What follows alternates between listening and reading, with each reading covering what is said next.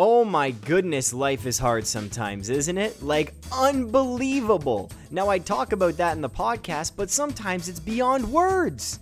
You can't even describe how difficult it can really get. And, listeners, yeah, you've been through some tough times, I know. Me too. So has everyone. That's the human condition, I guess. There's good news in that, though. That obviously the more we go through, the more we learn from these experiences, but there are tools to manage these things. The great thing is that we can actually have these difficult times and be in these difficult circumstances in life, and we can get out of them with the proper tools, right? Happiness is not about not having problems. Happiness is being able to tackle those problems and deal with them successfully. And that's why I have Avalon on the podcast today. Yes, a therapist. Oh my goodness, and is she fantastic? Okay, she works a lot with youth and young adults, specializing in anxiety, how to manage anxiety. And that's what we're going to talk about on the podcast today. Specific tools, what we can do to manage anxiety. Because man, there's a lot of anxiety out there today. And believe me, sure, there's a lot out there to worry about. Of course there is. But how do we manage this successfully? What does anxiety actually mean? What does it mean when it keeps presenting itself to us throughout the day and through our lives? Well, this is what I'd like to talk to you about today with absolutely no ad breaks. That's right, and no sponsorships. Yes, very rare on podcasts today to have no ads or sponsors, and I would continue. And I would really like to keep this podcast ad-free with your support. How do you support this podcast? How do you support Depression to Expression? Well, you just head on over to depressiontoexpression.com. And what can you do? Well, the cool thing is you can wear the best merch around, okay?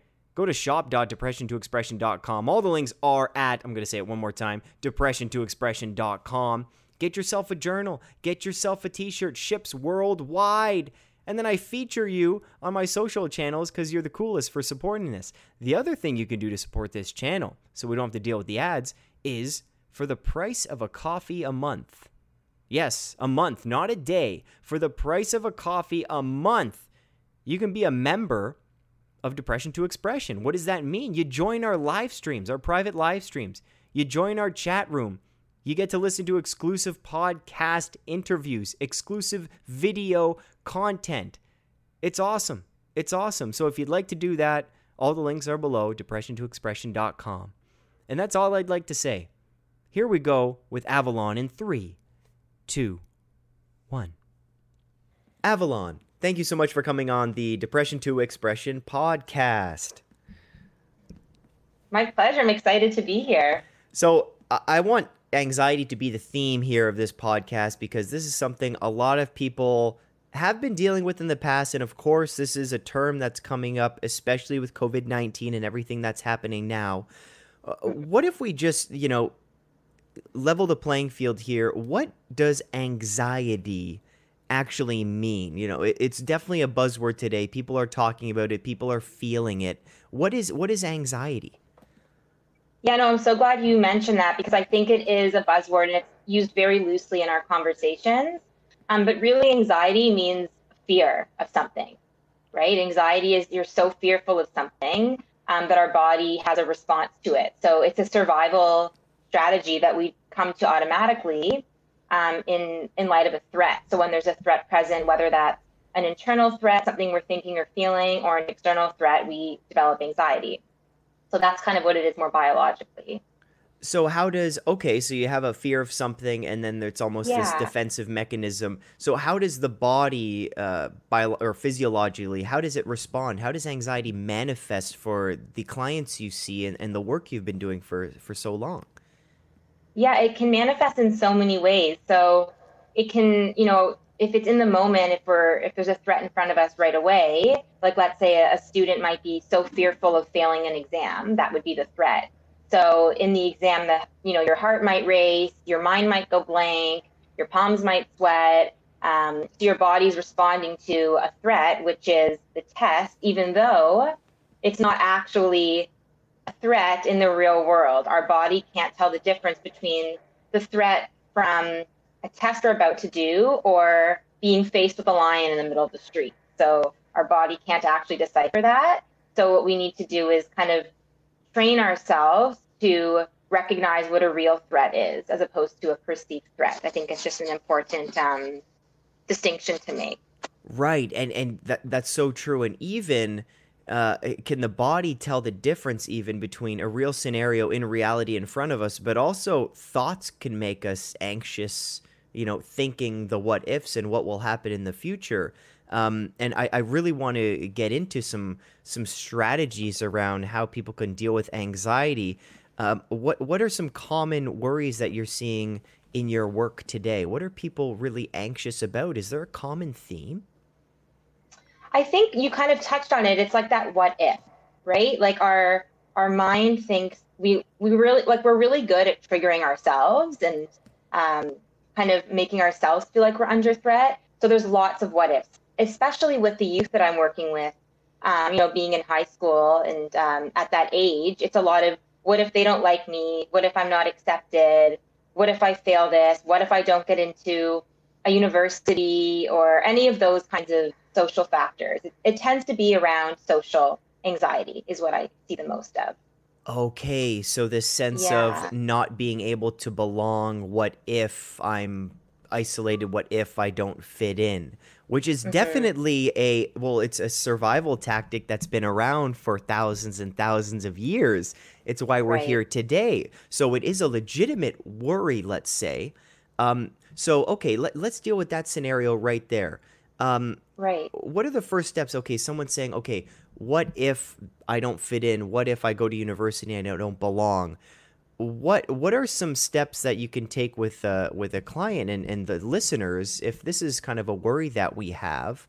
What are some steps that we can take to manage this feeling of anxiety? Yeah, and there's so many different ways to go about it, but I generally like to start with an awareness. So just to be aware that you're having that thought. Just be aware of it, right? And we want to kind of separate it from in different levels of consciousness. So as opposed to being that thought, being the what if I'm not liked or what if I don't fit in, it's just be aware that you're having the thought that you don't fit in. So I usually like to start with awareness to kind of help externalize it from yourself as a person. That you're not the anxiety and you're not this thought. It's just something that you're having. So that's kind of a good starting point. And I like to use a lot of tuning into our body and the somatic sensations that we have. So when you have that thought, how can you tell you're becoming worried or anxious? Like, what do you notice in your body? So in doing that, we kind of give ourselves, like I use that with myself all the time too, but we kind of give ourselves a little bit more control over the sensation. So if you can notice your heart's beating faster and you can notice that you have an ache in your stomach, you start to breathe into that. You start to control the sensation in your body. And then having a little bit more control over it can help because a lot of anxiety is just based around a lack of control, feeling there's no way to navigate it. So that's another way that I might go as well. So I think that it's almost like a mindfulness practice when dealing with anxiety. Now, the difficult part for me dealing with anxiety too, it's been years and years managing this. Mindfulness has been a massive tool, a very helpful and useful tool. But sometimes I'm like, I don't want to go deep. I need a distraction. I got to turn off the TV to just erase what I'm feeling and get away from it. Would you see this as a short-term solution? Is this a helpful way to cope with anxiety? Sometimes, all the time, never? That's so great that you bring that up because that's usually what I get when I start with someone. I think our tendency is to want to get away from it and avoid the anxiety as opposed to just sit with it and be with it. So definitely it comes up all the time. I mean, I think it can be really helpful. Like if you're in like an objectively stressful situation, like, let's say someone that's living in a really unhealthy environment, if that's working for you, there's nothing wrong with it in the short term. However, it's not a long-term strategy, because if we don't avoid it and we don't feel our feelings, they tend to get stuck and bottle up inside of our bodies. And we don't really learn to work with them. So the thing that's nice about, having the feeling actually come up in our sessions, or even come up like in your everyday life, being at school or with your family, is you learn to practice and work with it, and just to kind of accept it. So I use a lot of acceptance around anxiety, and just kind of almost like have some humor with it. Like, yeah, like I have a test coming up today. I'm going to be anxious. It's going to be a shitty feeling, but I'm okay. Like, just name it, as opposed to being like, okay, what do I do to get rid of this? Right? Like you said, everyone wants to just get rid of it. It's so uncomfortable. Find a distraction, but it's still there. It doesn't move through you if it gets shut on. So I I don't know if that absolutely answers. no, I absolutely love that. It's the acceptance, and there's that acceptance and commitment therapy. I think Yes, that's yes, ACT. yeah, yeah. That's a yes. Oh, ACT. That's a huge part. My follow-up question would be like, okay, so that's a great tool to be mindful, to be aware of the feeling, not to push it down, to maybe have some humor about it, to actually label not only it as just purely anxiety, but what other feelings are coming up, what other thoughts, and to Hmm. accept those. What are some things that, some more things that are really unhelpful? Let's say if you're helping someone dealing with anxious feelings, what are some, you know, what are some ways that aren't really helpful in the moment for them to manage these things? Um, I think it's different for every person. I think we all, I mean, just a kind of blanket statement this, I think we're all doing the best we can when the anxiety comes up. And I think I would say probably judging yourself for how you're responding and judging yourself for the anxiety is probably the least helpful, because then you're going to get all these other feelings triggered, right? Like I'm not good enough, or I can't do anything right, or there's something wrong with me, or whatever those thoughts and feelings might be. So I would say to just try to reduce the amount of judgment you have on yourself. So if you're sitting in class and you're so anxious about this test, instead of being like, oh my God, like I can't even get rid of this to focus on a test, it's just like, all right, I'm struggling right now to get rid of this anxiety. I'm just going to name that. Like this is hard for me. I still haven't found a way to cope with it, but that's okay. I'm going to try something different next time. Just, bringing in the self-compassion instead of the self-hatred that we're all so good at. We're definitely good at that. We are definitely good at Yeah. that. So I think this is a perfect example now with everything that's going on in the news, and there's a lot we cannot control right now. But then at the same time, there are things we can control within our own environments, within our own bodies, and you said awareness and Hmm. everything, noticing these feelings. Uh, with your clients, do you take almost a cognitive behavioral therapy approach and deal with the thoughts that come up? I integrate a cognitive behavioral therapy approach. I don't stay with it to a T. So acceptance and commitment therapy, I use a lot of that, and that's kind of under the umbrella of cognitive behavioral therapy. So really what I want to do is I like to bring awareness into how our thoughts affect how we feel, which affects how we act. And just kind of bringing and just using like, there's like an old fashioned like CBT triangle where it kind of everything is connected. So I do use that. But I think that's kind of the first phase. Like if we're talking about therapy or managing anxiety in phases, the first phase is let's get enough awareness so that I can manage this thing in the moment. And then it's going one level deeper, which is what feelings is the anxiety trying to cover up? Because anxiety tends to come in to protect us against feelings that we find too threatening to look at. Hmm. Um, so that would kind of be the next level. So I weave in CBT, but not to a T. Is that why a lot of people are resistant? Maybe again, we can speak for hours on this about multiple factors, Totally. but I think a Hmm. therapy it can be fearful for people because sometimes you do open up that can of worms, And okay, anxiety is the underlying, or the label we have, the umbrella term, but there may be some very uncomfortable feelings and memories and emotions that may Hmm. come up. How do you deal with that fear and maybe resistance to people opening up? Is it a time thing? Is it again more acceptance? How do you welcome clients into a practice to for therapy like that when that maybe be a Yeah, worry? yeah, I think like that's a pretty human fear is to like be exposed and be vulnerable, and the anxiety around that. So I think that the trick is to really stay, and this goes for even if you're not accessing therapy, like just, in practical terms, applying it to our everyday lives is really just staying with where you're at, right? Like not judging, goes back to acceptance, not judging where you're at. Same with your client, right? Like it might take one person a year to get to the place of wanting to open up or, fill that can of worms. And then someone else it might not be like that for them. They might just come in and just want to share their story. So I think it's just really tuning in to that person.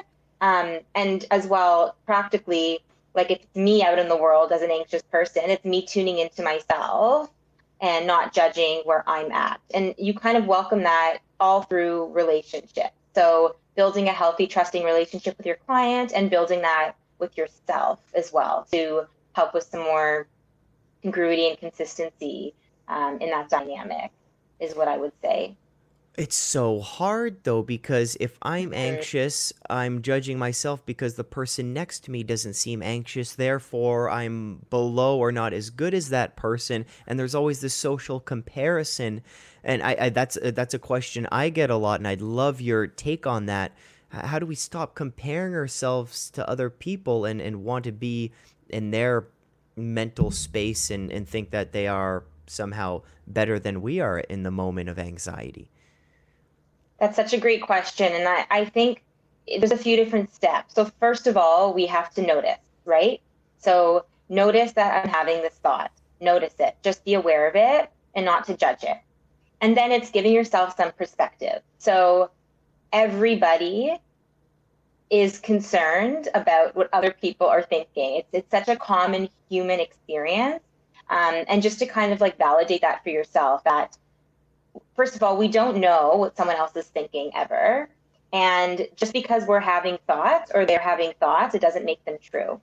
So I try to like work on, mantras with clients or myself. So really just like little phrases that I can tell myself to kind of get out of this stuck spiral of anxiety and unhealthy beliefs and unhealthy thinking. So we kind of come up with some ideas. So it might be something like that, like just because I'm having this thought, it doesn't make it true. Um, I'm safe, I'm okay, whatever it might be for that person. And then it's to just take it one step further and it just to acknowledge that, you know, kind of like, so what? Like, so what if they're thinking that? I kind of just take this like, so what attitude, like, okay, they might, so what? Doesn't affect, it's not going to change anything, right? And to kind of play that game a little bit with yourself and just to put it into perspective. Um, I that love that. that might be how I approach it. Do you do any kind of what's the worst case scenario if this person is thinking this? Okay, what's the worst thing that could happen if they think that? Hmm. And usually it's Yeah, like not much.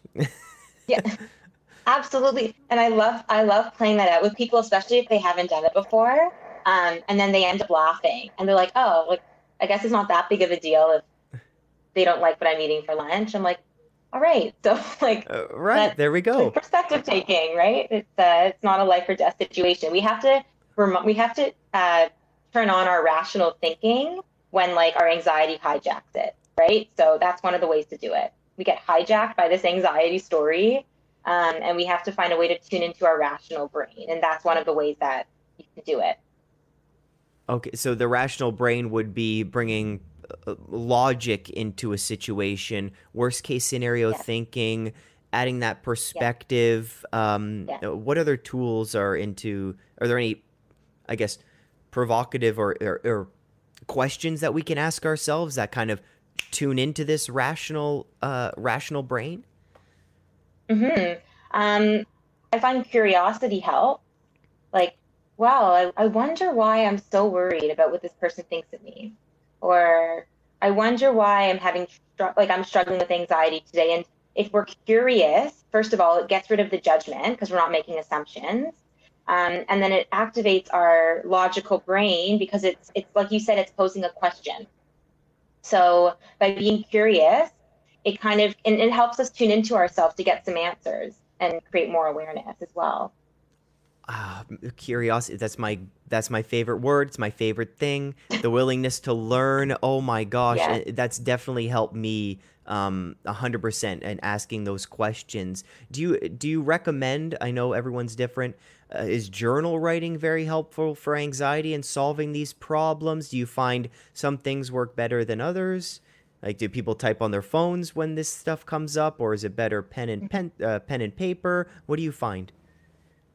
Well, it depends like where they are because a lot of people have anxiety like out in the real world and you're not like I'll tell some clients like why don't you try journaling and they're like I'm not going to whip out a journal and start writing in the middle of like a test. I'm like sure.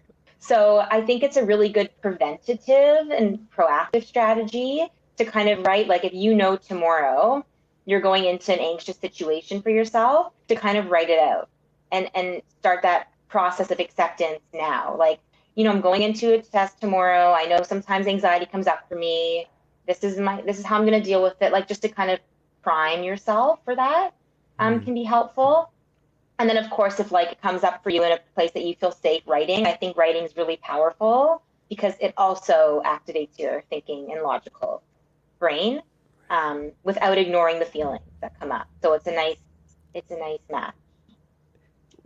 So we've spoken a lot about the social implications of when anxiety comes up, and self comparison has been so extremely helpful for me Hmm. and for the listeners, definitely. What about those who become anxious alone? And a big one is people right away, they go to bed, the moment their head hits the pillow, that's when the thoughts start firing, and they're like, I was tired, and now right when there's a bit of quiet in my life, that's when my mind decides to turn on. Thanks a lot, brain. But what would you recommend for those people who are dealing with anxiety before sleep or in the evening time, even when they're alone? Absolutely. So that's where you kind of want to balance using distraction tactics with not ignoring what's happening. So, I mean, well, first of all, I think a lot of the reason why anxiety comes out at night is our there's finally quiet and there's finally a time for us to reflect on our day. And if we've avoided our anxiety all day long, then it's gonna kind of like show up and say hi, like just before we go to bed, right? So we're starting to work through it during the day and being aware of it would probably be a good step. But for us still struggling with our mind spinning before we go to bed, it's really important to come up with a healthy sleep hygiene routine. And I think now with everything going on would be a really great time to practice that because there's so much technology that we're using and so much stimulation for our brains without interacting with people. So just to start, turning your phone off a certain time before bed, maybe listening to a guided meditation, practicing some deep breathing, like not having the quiet start when you're trying to go to bed, because that's when we run into problems. Hmm. So start going to bed an hour before you're going to start going to bed to give your brain that chance to kind of unwind. So I find breathing really helpful. Just like simple 3 breaths in, hold for three breaths out, and just practicing that. Um, and again, like not judging, like, so what? And the so what thing, like, so what if I don't fall asleep, right? Right, At least I right. might be a little tired tomorrow and then I'll have a better sleep the next night. So it's kind of just not judging for not being able to fall asleep. Um, and yeah, and doing something that feels good for you. So not being like, oh, I can't go to sleep anyways. I'm just gonna work on this, or I'm just gonna, go back on Instagram. Really like giving yourself permission to work through that and find a way to fall asleep just with you. I think the other thing, especially during this time, is people's homes are now their workspaces for those in the Hmm. workforce. And one thing that I used to do and learned the hard way is I used to work in bed. It's like people think this is some kind of luxury, of course. You bring your laptop in bed, but then your bed becomes your office. And when it's time to go to bed, you have this association between work and sleep. What would your recommendations be for people working from home? Yeah, and I get it because I have a few days that I'm working from home too. I've actually created my own workspace, and this can literally be done any size apartment, any size place you have. Just something that says this is where I work and this is where I go to sleep. So I've just carved out a little space on my desk that feels safe and comfortable and work related with like a lamp and just kind of you make it your own. And then I close that space off when I'm done. So you kind of have to self structure. If all you have is like a space next to your bed, like sometimes I like working on the floor. I just, get some movement in, stretching on the floor while I'm working. But make a space that's yours. And I've had some clients that have found that really helpful, especially with starting the virtual school. They kind of spent the weekend working on their space and like we're excited about that. And we're able to kind of differentiate home and sleep and, play from working. Right. And as far as other tools, so we went through a lot. Is there... Yeah. I don't want to get too deep into medication and things like that, but as far as very safe tools for dealing with anxiety, do you find anything helpful for those, like essential oils, something like that? Anything you recommend?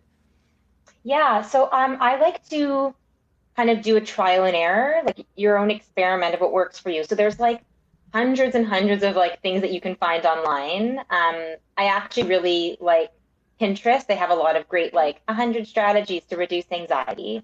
So I kind of like to make a toolbox with people, and you can kind of put in your toolbox what works for you. Because, for example, I personally love essential oils. I find them very relaxing. Other people are like, I can't stand the smell. This actually makes me more anxious. So I'm like, okay, that's great information for me.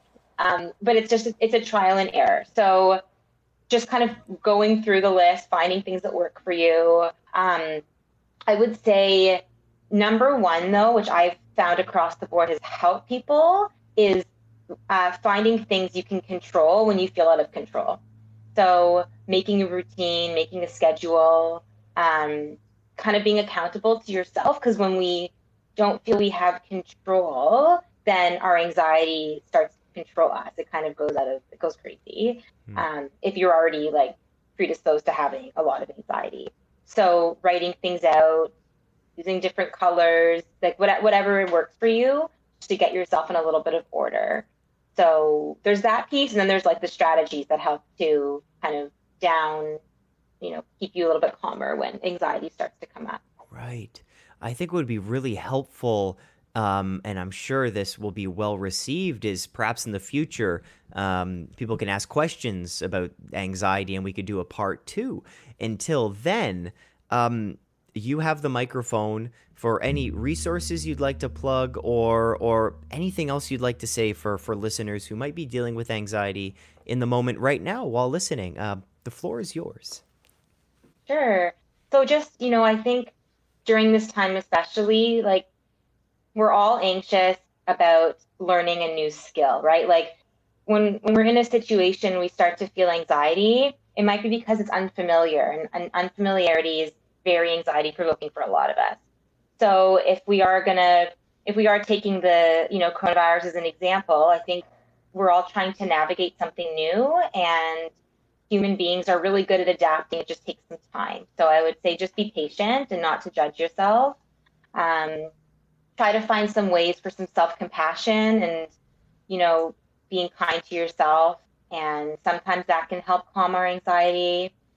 And and if you feel like you're in panic and it's kind of too late and everything is too far gone, because sometimes strategies don't work when we're actually in that state of panic, just, find ways to take your focus away from the anxiety and onto something that you have some control over. So some people find fidget toys really helpful, or things with different textures.